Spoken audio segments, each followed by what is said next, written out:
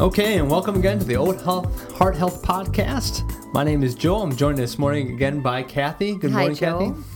Kathy. We are here for podcast number 22, October 21st, 2009. Once again, just remember for any show notes and support materials, visit us at www.oathealth.com/blog/podcasts. So today we're going to review last week's challenge, which I don't think is quite as well defined maybe as some of our last challenges. It was a little more open-ended, how much food is in your food. So we're going to go over that and cover some interesting things we found and just talk a little bit about this concept, because I think we can refine it a little bit better and help people frame how they're looking at their food each day. And then we're going to get right into our main topic today. Kind of an exciting one for us, I think, just talking about this issue, which it's actually a topic that's talked about a lot, but not in the way we're going to talk about it today. We're actually going to go a little bit more in depth. We're going to talk about fats. And so, our last 40 years, 50 years, the American Heart Association, the Pritikin Diet, all these different places that really gave us some information about, hey, we're eating too much fat, was a really good alarm at a time when we're getting it. But now the fat conversation needs to change a little bit, I think, when we talk about long-term health. We're going to go into that today. So let's go ahead and get started with today's podcast.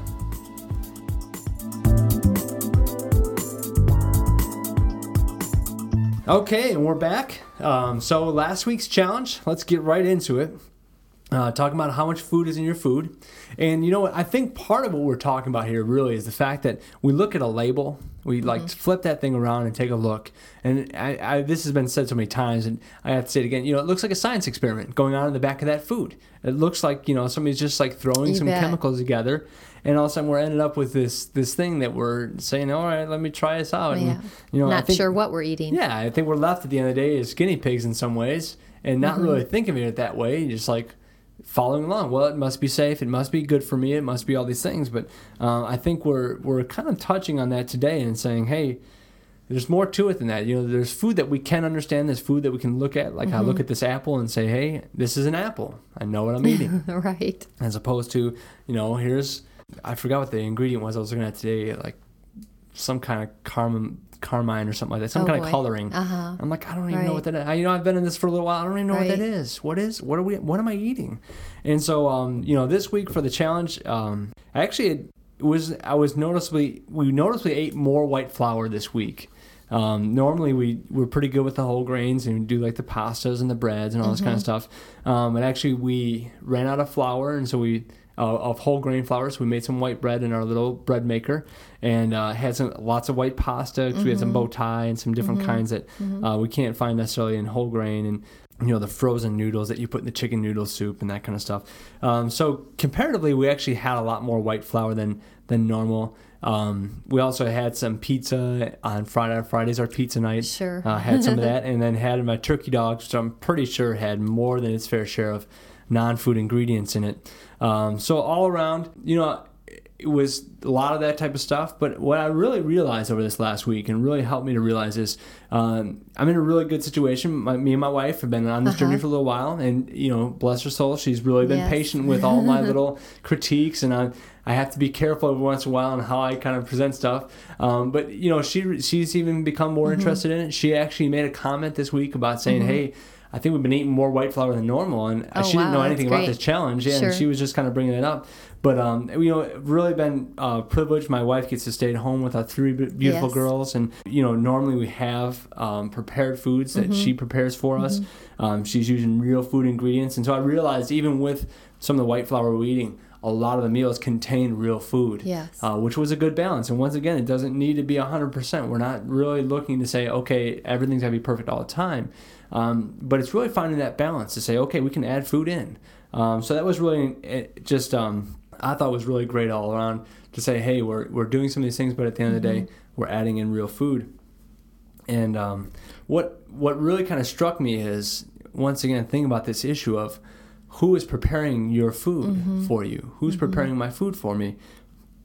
at the end of the day, if it's somebody that cares about me, like my wife, she wants me to be healthy. She wants me to be healthy. She's thinking about that as she's preparing the food. Like, oh, if this doesn't have enough fiber, we're not going to do well this week. Or if this has too much sugar, we're not going to feel really good. And so she's constantly kind of having that in the back of her mind as she's preparing these foods for us. And it just really got me thinking that if we're putting our food and food preparation into the hands of large corporations and people that, I can't expect that a large corporation is going to care about my health. I really can't. I mean, to be honest with the situation, I think at the end of the day, I'm not like, oh, they're all greedy and money hungry. But at the end of the day, I can't really expect that a large corporation is going to care all that much if I'm going to get food that's going to make me healthier. And so, it even was highlighted again. My little daughter was eating her yogurt and, looks down at the package and says, "Oh, strawberries and bananas in here." And it's like, well, you know what? There were actually strawberries and bananas in there. But I think it really got my mind going on this issue of, I think we're eating more real food than we are. And I think the front label of foods, packaged foods, is really giving us this idea, especially when they're flavoring food that's not even really containing the actual food. They're just, berry flavored. Yes. That's right. They're giving me this concept that I'm actually eating berries, or I'm actually eating something that's really healthy for myself. But it really struck me. I was reading this book, and I think it was Fast Food Nation. It was something like that, and where the author talks about, I can make the pages of this book taste like, and I forget what he said, but you really could take cardboard and make it taste like anything. We take these nutrients, these food items now that have been completely stripped of their nutrients, and we can make them taste and flavor, flavor and everything else, right? And then we just throw flavor back into it, and we throw things back into it, and we think we're eating these foods because the front of the label says this thing. And so, it really struck me again when my daughter said that. It's just set my mind in 100 different directions to think about. We really think we're eating a lot of real food. And so that was the challenge this week, eat real food. But if we're looking at the front of the label, we may think we're actually eating real food. But we flip that thing around and we see the science experiment going on in the back. Right. I think we get a real sense of like, well, maybe this isn't what I think it is. Well, just a couple comments, Joe, on what you've said. Number one is I think that you're pleasantly surprised at the progress you've made in your own family, and that really comes across. And number two, we're talking about putting our own health in our hands, not in anybody else's. Right. And, I think after a while, all of us really know kind of what whole foods are. I mean, if you think about vegetables, we all know that those are whole foods, and some of it is kind of simple, but we need to just kind of go back to really the way we used to eat before the refined and processed foods came about. Right. I have also in my family, started making some of these healthy changes, and I noticed too this week that I prepared home-cooked meals a lot more than I normally do because I was expecting company. Right. And so really, I think most of my diet this week was happily, I can say, a lot of whole foods. So not entirely, like you said, I did have some white flour and that type of thing, but just the overall general awareness and makes those changes come in time. Right. Yeah, to look at your plate and see, yes, I can differentiate what I'm eating here, as opposed to a packaged food generally, where you couldn't cut between those different, I mean, to actually see what's actually in there, you'd need like little vials on the table and like little powders and like Scary. You would need a whole like array of like different things spread out before you, all 40 ingredients. But when you eat broccoli, one ingredient there, you know what it is. Exactly. The real thing, I was actually talking to Roman about this a little bit earlier, kind of getting all fired up. And he was actually telling me he was eating a really good buckwheat cereal for breakfast, a whole grain buckwheat cereal. And we got into this conversation about real food and talking about it. And just the truth is, we have no idea all the benefits that real food has for us. We were talking about ingredients like resveratrol that you find in red wine. Some of these ingredients have come out very recently. I would say in human history, we're just discovering now and realizing, man, this little chemical that's been in our food for forever has really amazing properties to it. Yes. And so that's really for me what drives this equation for me is like, real food has properties you can't imagine that are good for you. Processed foods, just the opposite. It has, I was reading Udo Erasmus's book this week on fats, and he's really talking about that there's chemicals in fried foods. We know that they're there. We have no idea how bad they are for us. And I'm guessing that they're not beneficial for us. I mean, if you can imagine, go with the time track record and see over time, when we look at these ingredients, generally we don't find that they're good for us and beneficial. We usually find the opposite. So that's a really interesting information about that last week's challenge. Once again, that kind of challenge that gets me fired up a little bit, just to look once again into my food and say, okay, what's there and what's really not there. I think we're both pleasantly surprised a little bit. And once again, realizing for that other percent that's like, hey, this isn't perfect, but that's not the goal. The goal is to really make sure that included in every day is some real food. Yes. And so that's good. That's some encouraging words. And that gets us into this week's main topic, which we're actually going to cover what I consider to be one of the top 3 as far as ingredients that show up in our food that really don't have much value to them as far as nutrient value. Now, they have great calorie value, but calorie isn't our issue in America. Right. We're not calorie deficient. True. We're not having that issue. We're really having an issue with nutrient deficiencies and all these things that, too much toxicity, too little nutrients. And this is one of those ingredients that can be in your food and can really, I think, wreak havoc on your diet as far as too many calories, the wrong kind of calories, wrong toxicity, not enough nutrients. So, the fat conversation we're usually having and talking about in this country is how much fat, and then breaking that down into its categories. How much saturated fat are you eating? And now more recently, we're understanding the benefits of monounsaturated fats.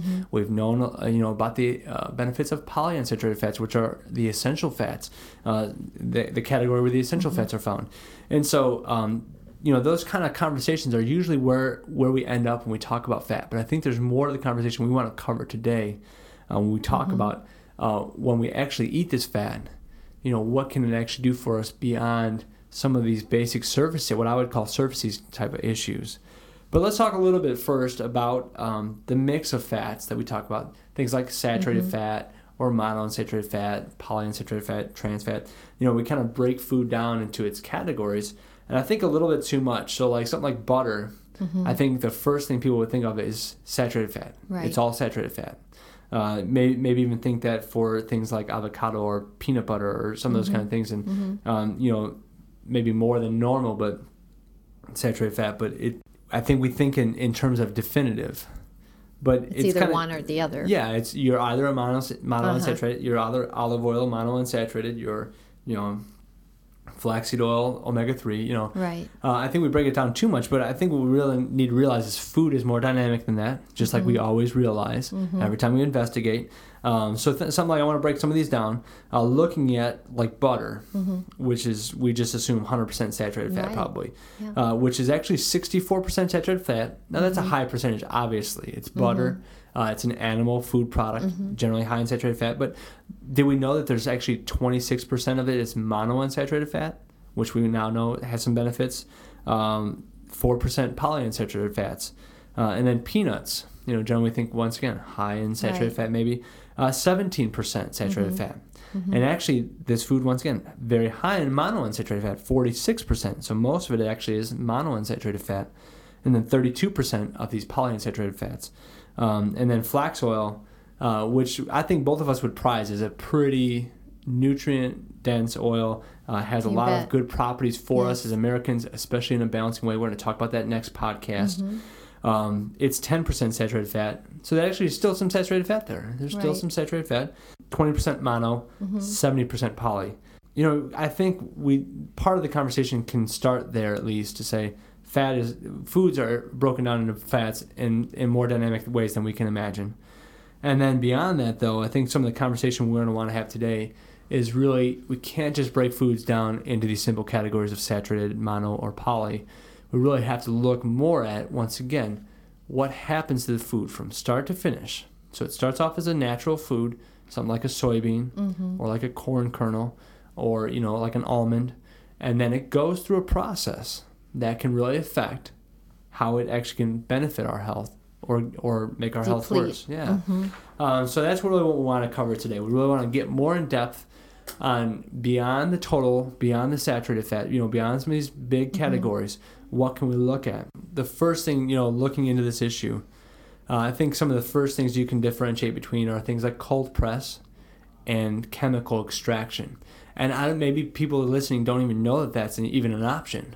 They just assume that there's cold press and maybe non-cold press, or not really realizing that there's more than a few options. So I just want to kind of clarify one thing, Joe.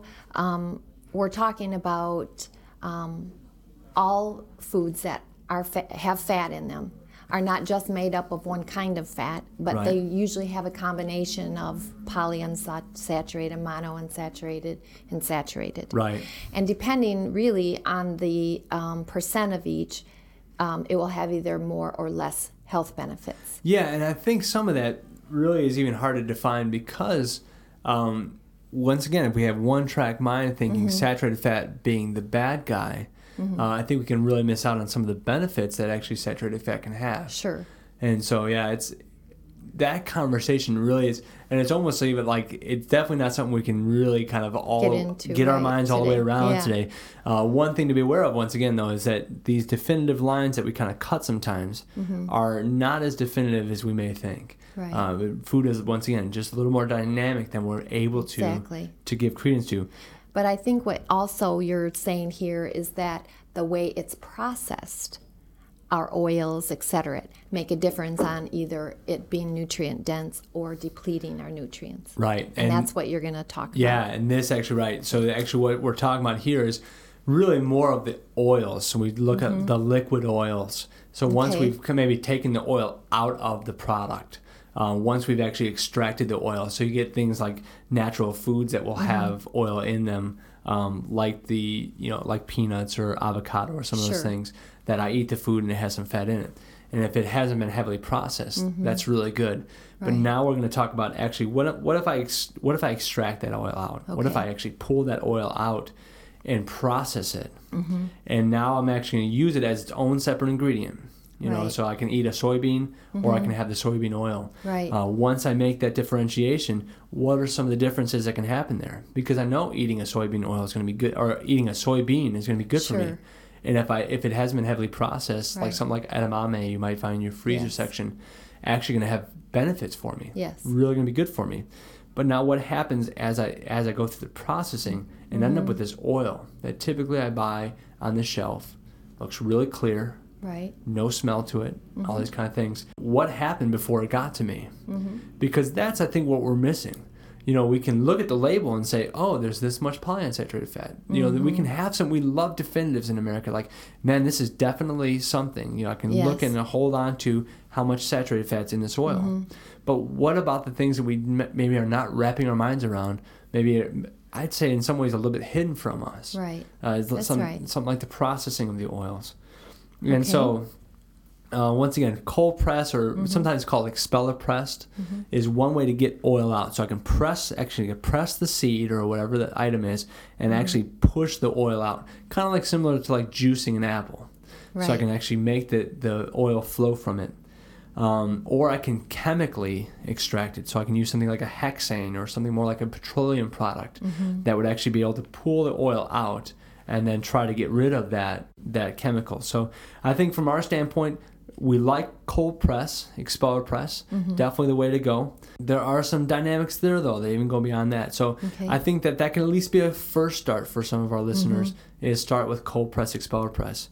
But even during that processing, you can get too much heat, because if you understand like physics a little bit, if I add pressure to the system to get the oil out of the seed or whatever I'm pressing, I can actually increase the heat just by pressing. Right. So cold press really speaks to a system where I don't add heat to it. It doesn't mean I can't let the heat go up, because the higher heat actually does help the oil come out easier. And then also, the friction of actually the things hitting each other causing more heat.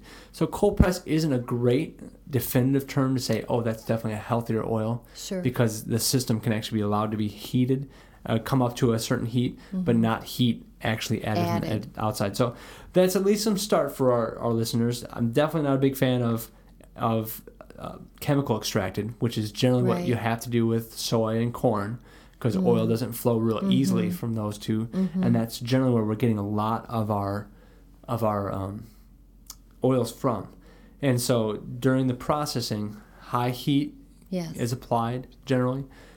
This chemical solvent is applied, really increasing the rate of oxidation in the oil itself and causing a lot of negative processes to happen. So they actually go through these different processes to end up with this totally clear, totally odorless, really doesn't have much flavor to it, oil. So one of the first processes is actually what's called degumming. They pull the nutrients out. And so we're familiar with this. This is kind of the process, isn't it? From the get-go. Things like flour, where we pull out the nutrients. Things like sugar, we've talked about pulling out the nutrients. This is the same thing happening here. There's beneficial things like lecithin and vitamin E and plant sterols and a lot of different beneficial nutrients that show up. And kind of, like I said, equating it almost to like juicing. Yes. If you juice something, a lot of those nutrients follow in with the juice. Right. So the same thing's going to happen when I press something like a nut or a seed or something that will have fat in it. Those beneficial ingredients will actually come into the oil. So what we end up with is something that can be very beneficial for us. It can actually have a lot of benefits for us. But right there, first step, let's take those things out. We don't want them in there. We want the nice, clean-looking oil and all those kind of things. And then next step, let's add some heat to it through a refining step. Let's bleach it. We love things bleached in America as well. And then deodorizing, which sounds like a very harmless process, but can generally really be high heated to temperatures of 500 degrees Fahrenheit or more. And so, from our standpoint, knowing that you shouldn't put something like flaxseed oil or something with high poly in a frying pan, which is going to get hot, it's not good if they do that at the front end. No, so they tell us later, don't put this in a frying pan, but the first, at the onset, it's getting these high heat temperatures. Yeah, exactly. So, today's processing, once again, leaves us with this tasteless, odorless oil that's devoid of nutrients and has increased toxins because of the heat processing and some of the oxidation that has gone on there. And once again, oxidation, we may cover that term from time to time. We know it better as the other side of it, which is antioxidant. So you have oxidation and antioxidants. So antioxidants fight against some oxidation. Oxidation obviously having some negative effects in the body. And so when you have heavy heat oils, especially polyunsaturated fat oils, like a soybean oil, has a lot of polyunsaturated fats, then you can actually destroy a lot of those properties and actually during that time create some toxins. So what are some beneficial oils maybe that we're looking at that we can do as opposed to some of these things that we'll find in processed foods, or maybe some of the oil that we won't give any names right now, but oils maybe that we know we're talking about when it's really clear and has no flavor, no taste to it, no smell to it. What are some options here? Well, we're definitely talking about extra virgin olive oil. Yeah, I love that. And I like walnut oil. Right. And some other nut oils like that. Well, a walnut, and I've even used almond oil. Right. And those, like you said, Joe, can't be really heated. You just want to add it to your application food, kind of at the end, mix it in. Right. Yeah, I think that's one of the things we want to change for people. We're so used to this idea of frying in a pan and adding these really highly processed oils to our food. But I think a better way to look at it is getting it right from the food. Why don't we look at things like unroasted nuts and seeds? Look at things like avocados. Even, dairy. I know we kind of talk about this a little bit before the show, just how I'd love to talk more about dairy. Because actually, dairy is a great food. It really has lots of nutrients in it. But once again, in the processing and the pasteurization, I think there can be some damage there. And some of the things we do, I think it could still have some of the beneficial nutrients involved there, even after the processing and pasteurization. But, we can get it right from some of the sources as opposed to pulling it out and then just kind of getting it later as an add-on, which, somehow it's weird, but it's processing it and then it actually gets cheaper. The food gets cheaper that way, partially because of subsidies and some of those issues. But, it's kind of odd that we're dealing with these ingredients that somehow are cheaper, but you add all these ingredients together. Right. it gets kind of crazy. So I think, some of the things to leave you with today are just really to start considering how much are we eating processed oils. Start to look into a little bit of the issue maybe of what happens when they take my polyunsaturated oil and process it. What's my end product? Is it going to be that healthy for me?